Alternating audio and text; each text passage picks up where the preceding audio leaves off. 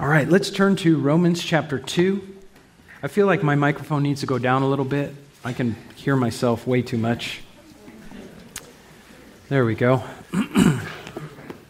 Romans chapter 2. And we're ready to jump into this new chapter now. And I think that what we'll do, let's just begin reading in verse 28 of chapter 1, because it does have a connection there, because in chapter 2, verse 1, the first word is therefore, and we'll have to make reference to what he just said. So let's just do this morning. I'm going to read the passage, and then we'll go into our introduction and everything after that, okay? So let's begin in chapter 1, verse 28, and we'll read through verse 11 of chapter 2. And since they did not see fit to acknowledge God, God gave them up to a debased mind to do what ought not to be done. They were filled with all manner of unrighteousness, evil, covetousness, malice. They are full of envy, murder, strife, deceit, maliciousness. They are gossips, slanderers, haters of God, insolent, haughty, boastful, inventors of evil, disobedient to parents, foolish, faithless, heartless, ruthless. Though they know God's righteous decree that those who practice such things deserve to die, they not only do them, but give approval to those who practice them. Therefore, you have no excuse, O man, every one of you who judges. For in passing judgment on another, you condemn yourself, because you, the judge, practice the very same things. We know that the judgment of God rightly falls on those who practice such things. Do you suppose, O man, you who judge those who practice such things and yet do them yourself, that you will escape the judgment of God?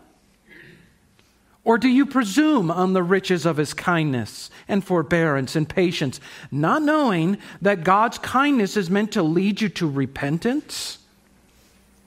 Because of your hard and impenitent heart, you are storing up wrath for yourself on the day of wrath when God's righteous judgment will be revealed. He will render each one according to his works. To those who by patience and well-doing seek for glory and honor and immortality, He will give eternal life. But for those who are self-seeking and do not obey the truth, but obey unrighteousness, there will be wrath and fury.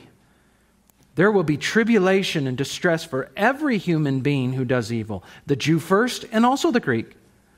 But glory and honor and peace for everyone who does good, the Jew first and also the Greek, for God shows no partiality. Let's just pause now and ask God's blessing on His Word. Father, as we have come now to this very important aspect of worship, and that is the reading of Scripture and teaching of Scripture and exhortation from Scripture, I pray that You would help me and that You would gift me, not for me per se, but for the benefit and good of all Your people here. As we, Lord, in this room, most the people in this room, I know You in truth and love to hear about Your Word and from Your Word. So I pray that You would help us in especially an important passage like this that we need to hear and be reminded of, so that we don't develop the wrong kind of judgmental heart, and that we are looking to ourselves first and to our own sins first, and then reaching out in Your heart of goodness and grace for lost sinners with the gospel of Jesus. So please help us in this way by Your Spirit and for Your glory. In Jesus' name, amen.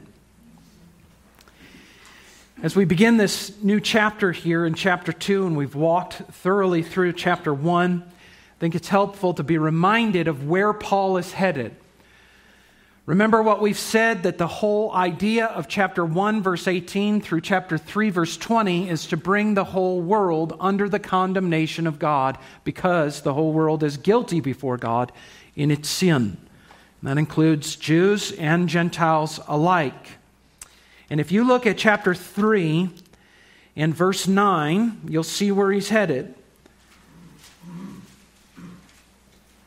He says, "What then? Are we Jews any better off? No, not at all. For we have already charged that all, both Jews and Greeks, are under sin." That's what he's been doing. Chapter 1, verse 18 through chapter 3, he's been charging all, both Greeks, the nations, those that he's mentioned in Romans 1. He's talked about them being under sin, but also the Jews. He's charging the Jews as well, who may have thought they were exempt from what he was talking about in chapter 1. He's bringing them under condemnation in chapter 2, so that when he gets here, he can say that we've already charged in this letter, we've already brought everyone under the just condemnation of God for their sin. As it is written in verse 10, "None is righteous, no, not one." So no one has the righteousness they need in order to enter into the kingdom. And then he says in verse 19 of chapter 3, "Now we know that whatever the law says, it speaks to those who are under the law, so that every mouth may be stopped, and the whole world may be held accountable to God. For by works of the law, no human being will be justified in his sight, since through the law comes the knowledge of sin." And then the good news of verse 21, that there is a righteousness now from God that comes through the cross of Jesus Christ for all who believe in him. So that's where he's headed in this book. And chapter 2, I think, is probably mostly directed towards the Jewish people in their thinking that in chapter 1, as he's addressing the nations generally and humanity generally, like they were exempt from that. Okay? Paul is condemning the whole world, every person without exception, including the nations and including the Jews. And that includes for us to think about those raised in religious homes and those raised in debauched church cultures. That includes the sophisticated urban dweller, and that includes those in some remote tribe living somewhere. That includes rich and poor, educated and uneducated, moral and immoral. Everyone without exception. And I think it's important to remember that because Paul knows people. If you're going to be in ministry, you got to learn people, and you got to learn how people think and how people reason. And he's thinking about that, and he's even thinking as he's writing to the Romans how some people in that congregation are maybe thinking about what he just wrote in Romans chapter 1. They don't see themselves as the sinner he's described in Romans chapter 1. They can apply it easily to people out there, you see. But they can't apply it to themselves, or they don't apply it to themselves. Paul knew this was a common way of thinking, especially among the Jewish people, and Paul knows that because, of course, he is a Jew and raised as a Pharisee. He knew how they thought. He knows that they hear what he wrote about humanity generally and those nations, those dirty Gentiles in Romans 1, and think, right on, Paul. Wow, this is good stuff. That'll preach. How terrible those nations are. And I'm glad we are not like that. I'm glad we have the law. And we know the difference between what is right and wrong. And we're part of God's special people. So what you're saying is true as it applies to everyone else out there, just not to us. And I don't think that problematic way of thinking has changed much in 2,000 years. It is now not necessarily, for us anyway, applicable to the Jewish people as much as it is to American Christian people. American Christian people who think they're living pretty moral lives. And they have the Bible, and they know what's right and wrong, and they can watch the news, and they can see the sin of their culture. They can point it out very well. But they themselves don't live in any extreme forms of sin. Perhaps they never have. They've never lived at any outward, blatant, sinful indulgence. They've always managed to keep a job and pay their taxes and take care of their families and go to church most of the time. And so they hear about the wickedness of the world and the nosedive into immorality our culture is experiencing, and they, of course, are outraged by it. And they cry out against the LGBTQ plus agenda. And they disconnect their Netflix and Disney Plus, and they listen to Ben Shapiro and Tucker Carlson. And they're waiting for the day when the Lord will come and judge the wicked world around them, you see. Because to this person, the one Paul's addressing in Romans chapter 2, sin is always out there somewhere. But it's never in here. And that's a real problem. And Paul knows that's a real problem. And so he's got to point it out. He's an evangelist, after all. And he knows the pagan, drunkard, immoral person needs the gospel as much as the religious, self-righteous, moralistic person needs the gospel of Jesus, because after all, remember, he's bringing everyone under the same sentence of sin. No distinction. Because at God's judgment, he's not a respecter of persons. And as we've just read, he'll judge each person according to their own deeds.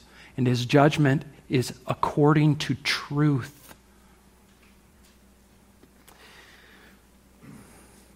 And in addition, this person that Paul is addressing in Romans chapter 2, and this is probably where I'm going to head mainly in just a few minutes, is missing something very important.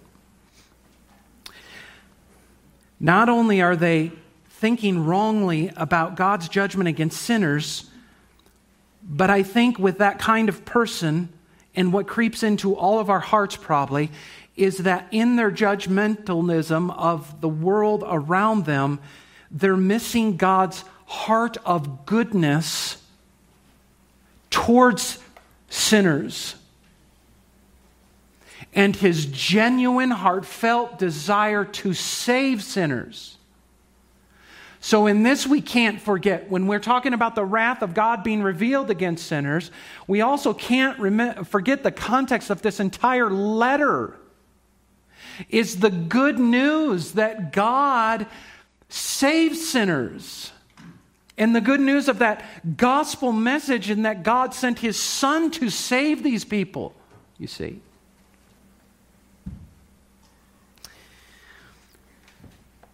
What we need to do as we're analyzing this passage is not be thinking about anyone else but ourselves, right? And even in the way it's shaped, it gets us to ask ourselves, is this me? Am I like this? Do I think this way? Okay. So in verse 1 of chapter 2, Paul issues a warning to anyone who is judgmental of the sinful world around them. They're judgmental of others, but they're practicing sin in themselves and in their own lives. You see that? It's a warning, isn't it? Therefore, he says, you have no excuse, O man, every one of you, which kind of opens it up to anybody. The possibility is anybody that's out there thinking this way. You who judges, for in passing judgment on another, you condemn yourself, because you, the judge, practice the very same things. What are those same things? The things he just mentioned in Romans chapter 1, aren't they? That's why he says, therefore, it's connecting it right to what he just said. He's flowing right into his next train of thought. He's directing it right at these judgmental people.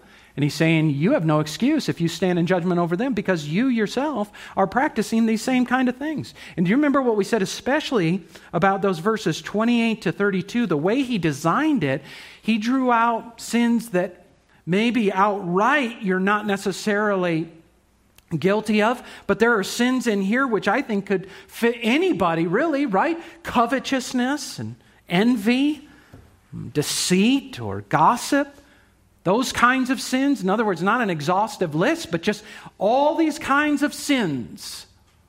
In all of them, he said in chapter 1, verse 32, that the people who practice such things deserve to die. They're under the same penalty of death as everyone else. And he's saying, now, if you're standing in judgment over the world and yet you're practicing these same things, I'm warning you that you're condemning yourself. You're actually building the case against yourself because you're saying that's a sin deserving of death and that's a sin deserving of death. And yet you're practicing the same kinds of things. You're building the case against yourself.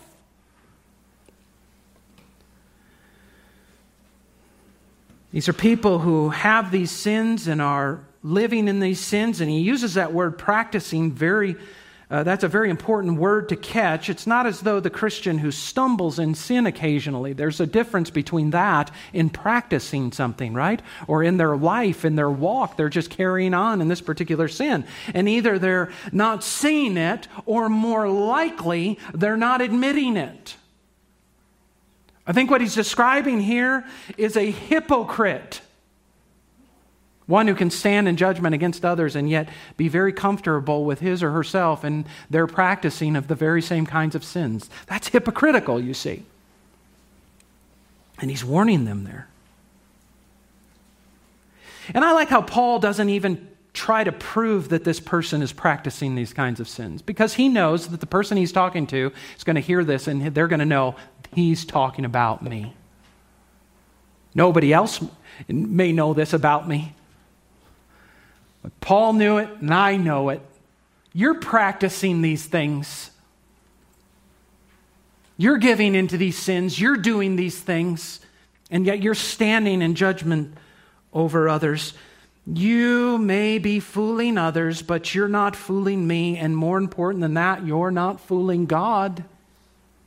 Look at verse 3. Do you suppose, oh man, you who judge those who practice such things, and yet you do them yourself, that you're going to escape the judgment of God? Is that really the way you're thinking?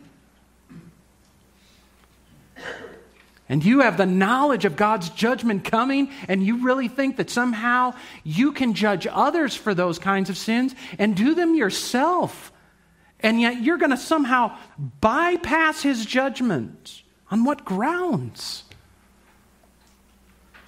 Verse 5, because of your hard and impenitent heart, you're storing up wrath for yourself on the day of wrath when God's righteous judgment will be revealed. Wow, you're judging others, but you're not judging yourself rightly, but God will, you see.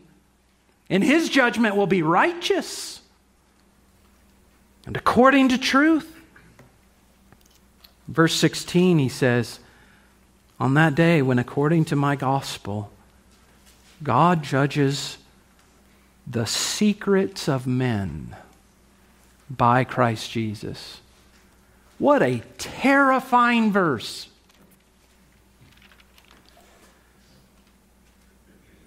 The things about you that no one else knows. The sinful things about yourself that no one else knows, but God does. So he says to them, in verse 1, in his warning, he says, therefore you have no excuse. Does that phrase sound familiar? It actually should, from what we just studied in chapter 1. Did you know he used a similar phrase in chapter 1? If you look at it in verse 20. He says, for the wrath of God, well in 18, he's saying the wrath of God is revealed from heaven against all ungodliness and unrighteousness of men. They suppress the truth of God in their unrighteousness.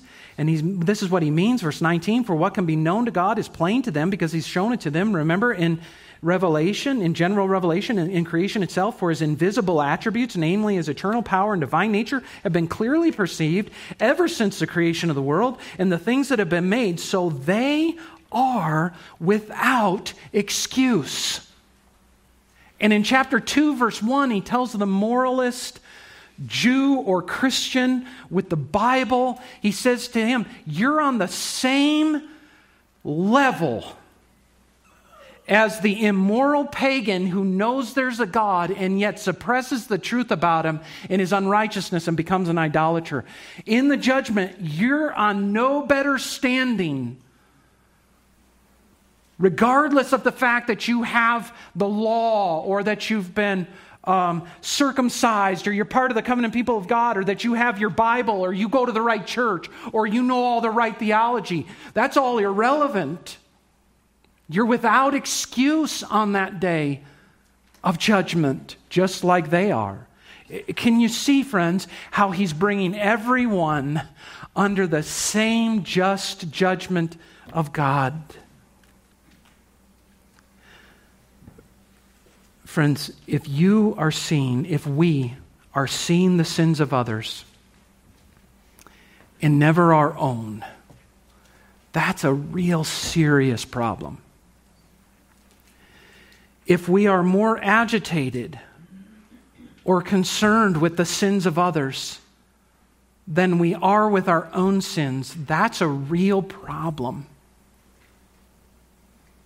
If we are more harsh in our judgment of others and their failings than we are on ourselves, you see, that's a real problem that he's addressing here. That's a Romans 2 heart.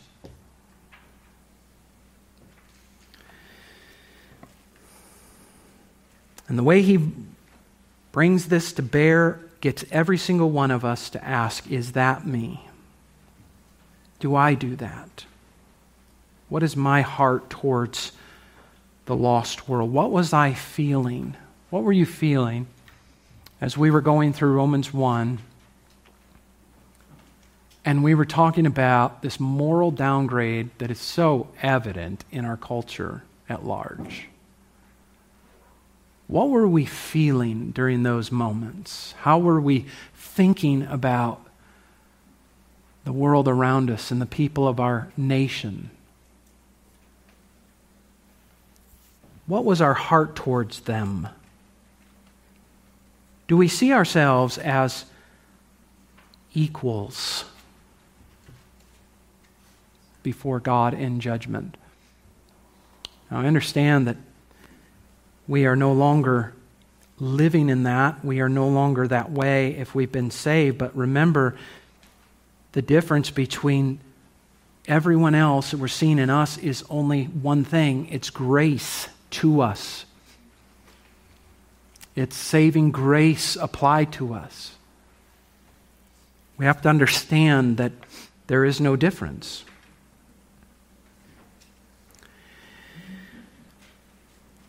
Now, let me make this comment here.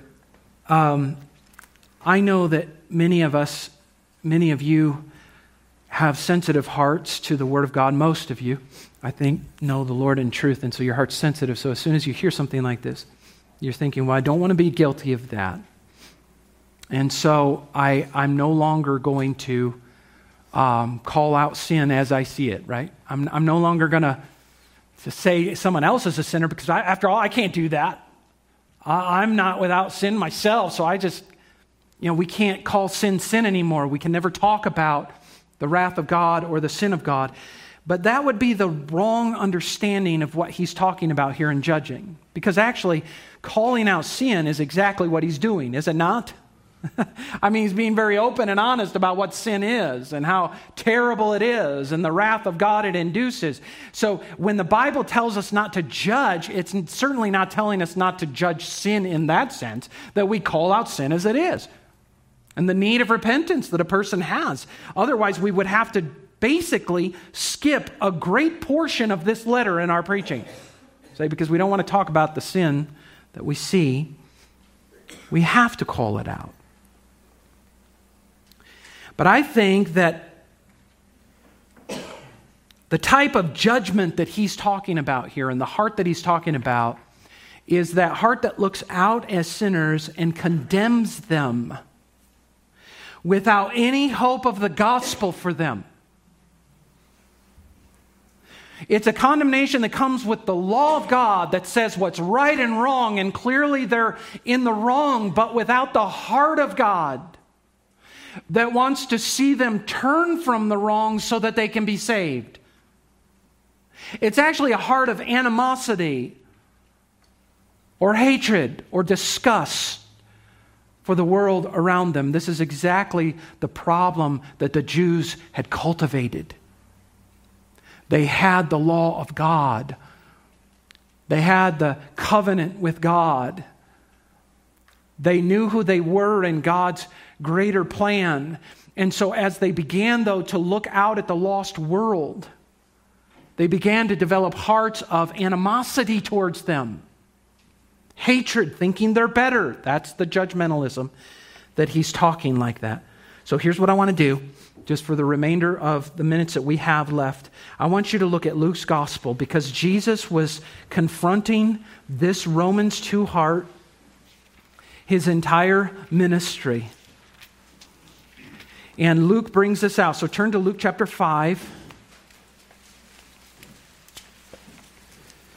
Maybe keep your finger maybe in Romans 2, but turn to Luke 5 and look at this account. It comes up 3 times now, this kind of interaction that Jesus will have with these Romans 2 way of thinking people.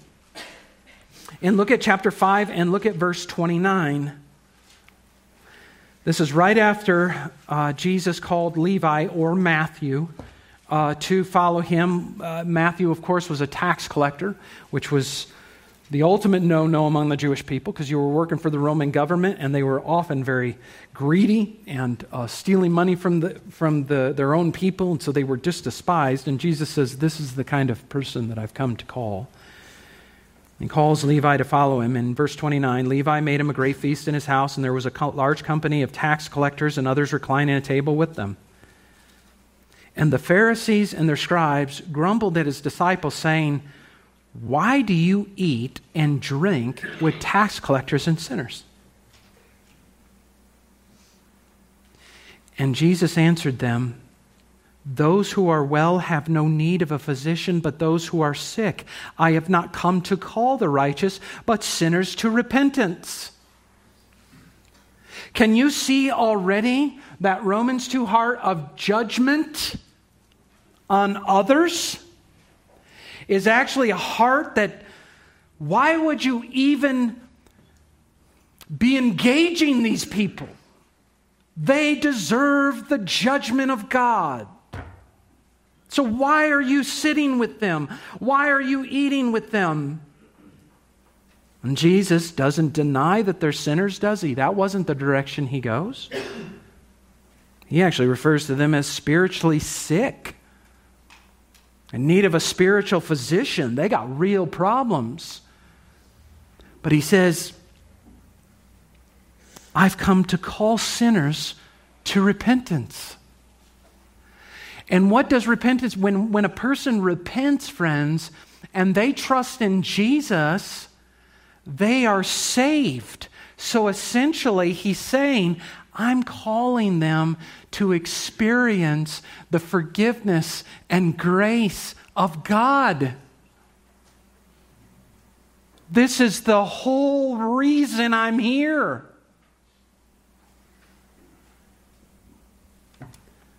I've come to call people like this. I want to see them saved. That's the heart of Jesus. And that's the heart of God. So a right heart of judgment would say to a person, you have a serious problem here, and it's your sin.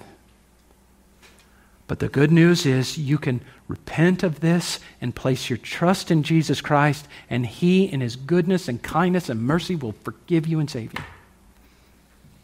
That's the right heart of judgment. Now look at chapter 15 of Luke's Gospel.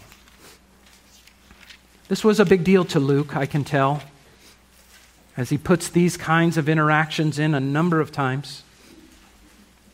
And in Luke chapter 15, another account here with these tax collectors and sinners. Now listen to this, verse 1. Now the tax collectors and sinners were all drawing near to him. The him here, of course, is Jesus. But don't pass over that verse. Especially among the Romans 2 crowd, that seeing this happen, seeing this rabbi who's becoming well known at this point in his ministry in Luke's gospel, and all these tax collectors and sinners are drawing near to him. That wouldn't have missed their attention. It didn't, as a matter of fact, because look at verse 2. The Pharisees and the scribes grumbled, saying, "This man receives sinners and eats with them." And even in that, I think we're revealing the heart of both Christ and these Romans 2 judgmental people. And the heart of the Romans 2 judgmental person has a disdain. And I think it was detectable, it had to be, among the tax collectors and the sinners, those who needed the good news, those who needed the grace and kindness of God to be extended to them so that they can return to a right relationship with their God. But with the people who possessed the Word of God at that time, with the Jewish leaders, all they felt from them was hostility and disdain, and that was a problem. And then along comes Jesus. And they must have detected something radically different from him. Here was one who wasn't beating around the bush about their lives. They knew where he stood. They knew he said that you shouldn't even relax one little tiny command in God's law. He held it up and said that it was sin, but there was something about him that sinners who began to see that they were sinners could come to him now and he would receive them. There was a detectable difference from the heart, right? And might I just suggest, friends, that we, as his people, as the people of Jesus, the body of Christ, should have that same distinction about us. Now, I want to be clear here. Jesus said that we would be hated for righteousness' sake. That's true. The world's going to hate us because we preach what's right. They're going to hate us because we say what's sin. They're going to hate us for our own righteous lifestyles, as a matter of fact, that are a constant reminder of their unrighteousness and of biblical truth. They're going to hate us. But let's make sure that their hatred of us isn't because of our hatred of them. Because Jesus didn't hate these people. We have to make sure that as we're pronouncing the righteousness of God, it comes with the heart of God. This heart of kindness and grace and a desire to see sinners saved. So in verse 3, he told them this parable. What man of you, having 100 sheep, if he has lost one of them, does not leave the 99 in the open country and go after the one that is lost until he finds it? And when he has found it, he lays it on his shoulders, rejoicing. And when he comes home, he calls together his friends and his neighbors, saying to them, "Rejoice with me, for I have found my sheep that was lost." Just so, he said, I tell you, there will be more joy in heaven over one sinner who repents than over 99 righteous persons who need no repentance.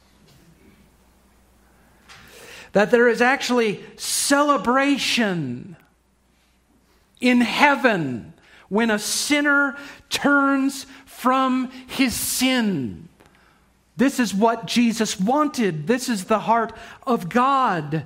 Not a disdain for sinners, but a really good heart that says, I want to see sinners saved.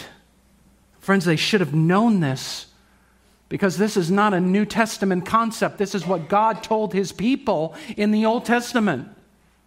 In Ezekiel chapter 33, verses 10 and 11, listen to this. And you, Son of Man, say to the house of Israel, Thus have you said, surely our transgressions and our sins are upon us, and we rot away because of them. How can we live? Now, hold on one second. This is a person now. This is describing, before you go to the next verse, put that first verse back up there. This is describing a person who seems to be acknowledging their real problem with sin. And they're wondering, what can I even do about this? Because I know God's righteous wrath for sinners. And in verse 11, God tells Ezekiel, you say to them, as I live, declares the Lord, I have no pleasure in the death of the wicked, but that the wicked would turn from his way and live. Turn back from your evil ways. For why will you die, O house of Israel? Why would you continue in the path of death when you have a good God that says to you, you turn to me, I forgive, I save, you see. Why would you continue in it? That's the idea. What is God's delight? What rejoices the heart of God? What does he find pleasure in? It is not the death of sinners. According to Ezekiel 33, from that there is no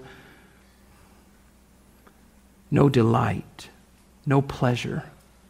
It's necessary because God is righteous and he will render each one according to his works. And the wrath of God is this natural response of God's when sin occurs. And when as people have turned away from him, it's this natural response of wrath. We often think about wrath as flying off the handle, right? Because that's how we express wrath. We have unjust anger. Oftentimes our anger is not just. This is why Paul had to say, be angry and do not sin. And do not let the sun go down on your anger. The reason is because when we're angry, we're in great danger of sinning. Guess what? God isn't. And he's not flying off the handle and throwing dishes around heaven when he's angry and in his wrath. It is a natural result of his righteousness. But his true pleasure is found, friends, in this. Listen, when a sinner repents and looks to Jesus Christ, that's when, from the lips of Jesus, we know there's rejoicing in heaven when this happens. There's a delight in it. And I think that the problem within Israel and the problem now within the American church is that we can forget God's heart for sinners. We know that there's wrath, and it's righteous, and we don't hide it, and we worship God because of who he is and in his righteousness. But we can forget the heart of grace and kindness. You know, I'll just leave us with this. Didn't even get nearly close to what I wanted to do, but look at verse 4. He says, do you presume on the riches of his kindness and forbearance and patience, not knowing that God's kindness is meant to lead you to repentance? See, now in this context, he's speaking to this judgmental person. You're continuing in this sin, and God has been kind to you. And God has not snuffed you out as he would have rightfully done. And maybe you're mistaking that kindness and not destroying you. You're mistaking that kindness of God to be saying that you're okay. And you're misapplying that kindness because it is the kindness of God designed to lead you to repentance. So if you're a hypocrite, and hypocrites know who they are, they're acting. That's what hypocrisy is. They're just pretending. So they know they're pretending. If you're a hypocrite, I say to you, from Ezekiel, why would you die in that? Turn from your hypocrisy. Did you know that Jesus came to save hypocrites? And he came to save self-righteous, judgmental people. I mean, we're studying the letter of a man who was a self-righteous Pharisee and a hater of the Gentiles, and yet was practicing the same kinds of sins. So the grace is extended just Turn from that and look to Jesus as your sole source of righteousness. But understand, friends, that in our hearts as Christians, do we have that kindness of God towards the lost world? Demonstrating kindness and compassion? Or do we demonstrate the hatred and animosity? The wrongful judgmentalism of hatred and animosity instead of God's kindness that can and does lead people to repentance. Matter of fact, I think this is probably the number one attribute accompanying the gospel that God will use in bringing people, sinners, to themselves, is just this concept of, I'm going to tell you you're a sinner, but I'm not pushing you away, and I'm not judging you in that way, and I don't hate you. And I'm on the same level as you, except I have turned and looked to Jesus Christ, my salvation, and showing people kindness, and like that you're actually really treating them as human beings who are made in the image of God, right? Like actual human beings, persons, regardless of how far they have gone. And that kindness God can use through His people with the power of the gospel to lead them right to repentance and into salvation. It's my prayer that as we think through Romans chapter 2, we will be looking to ourselves first and understanding the righteous judgment of God against us, but then also cultivating in us this amazing, the amazing heart of God for the lost of this world. Let's now pray to that end. Father, we need your grace to see these things. We need your grace to apply these things into our life. Please,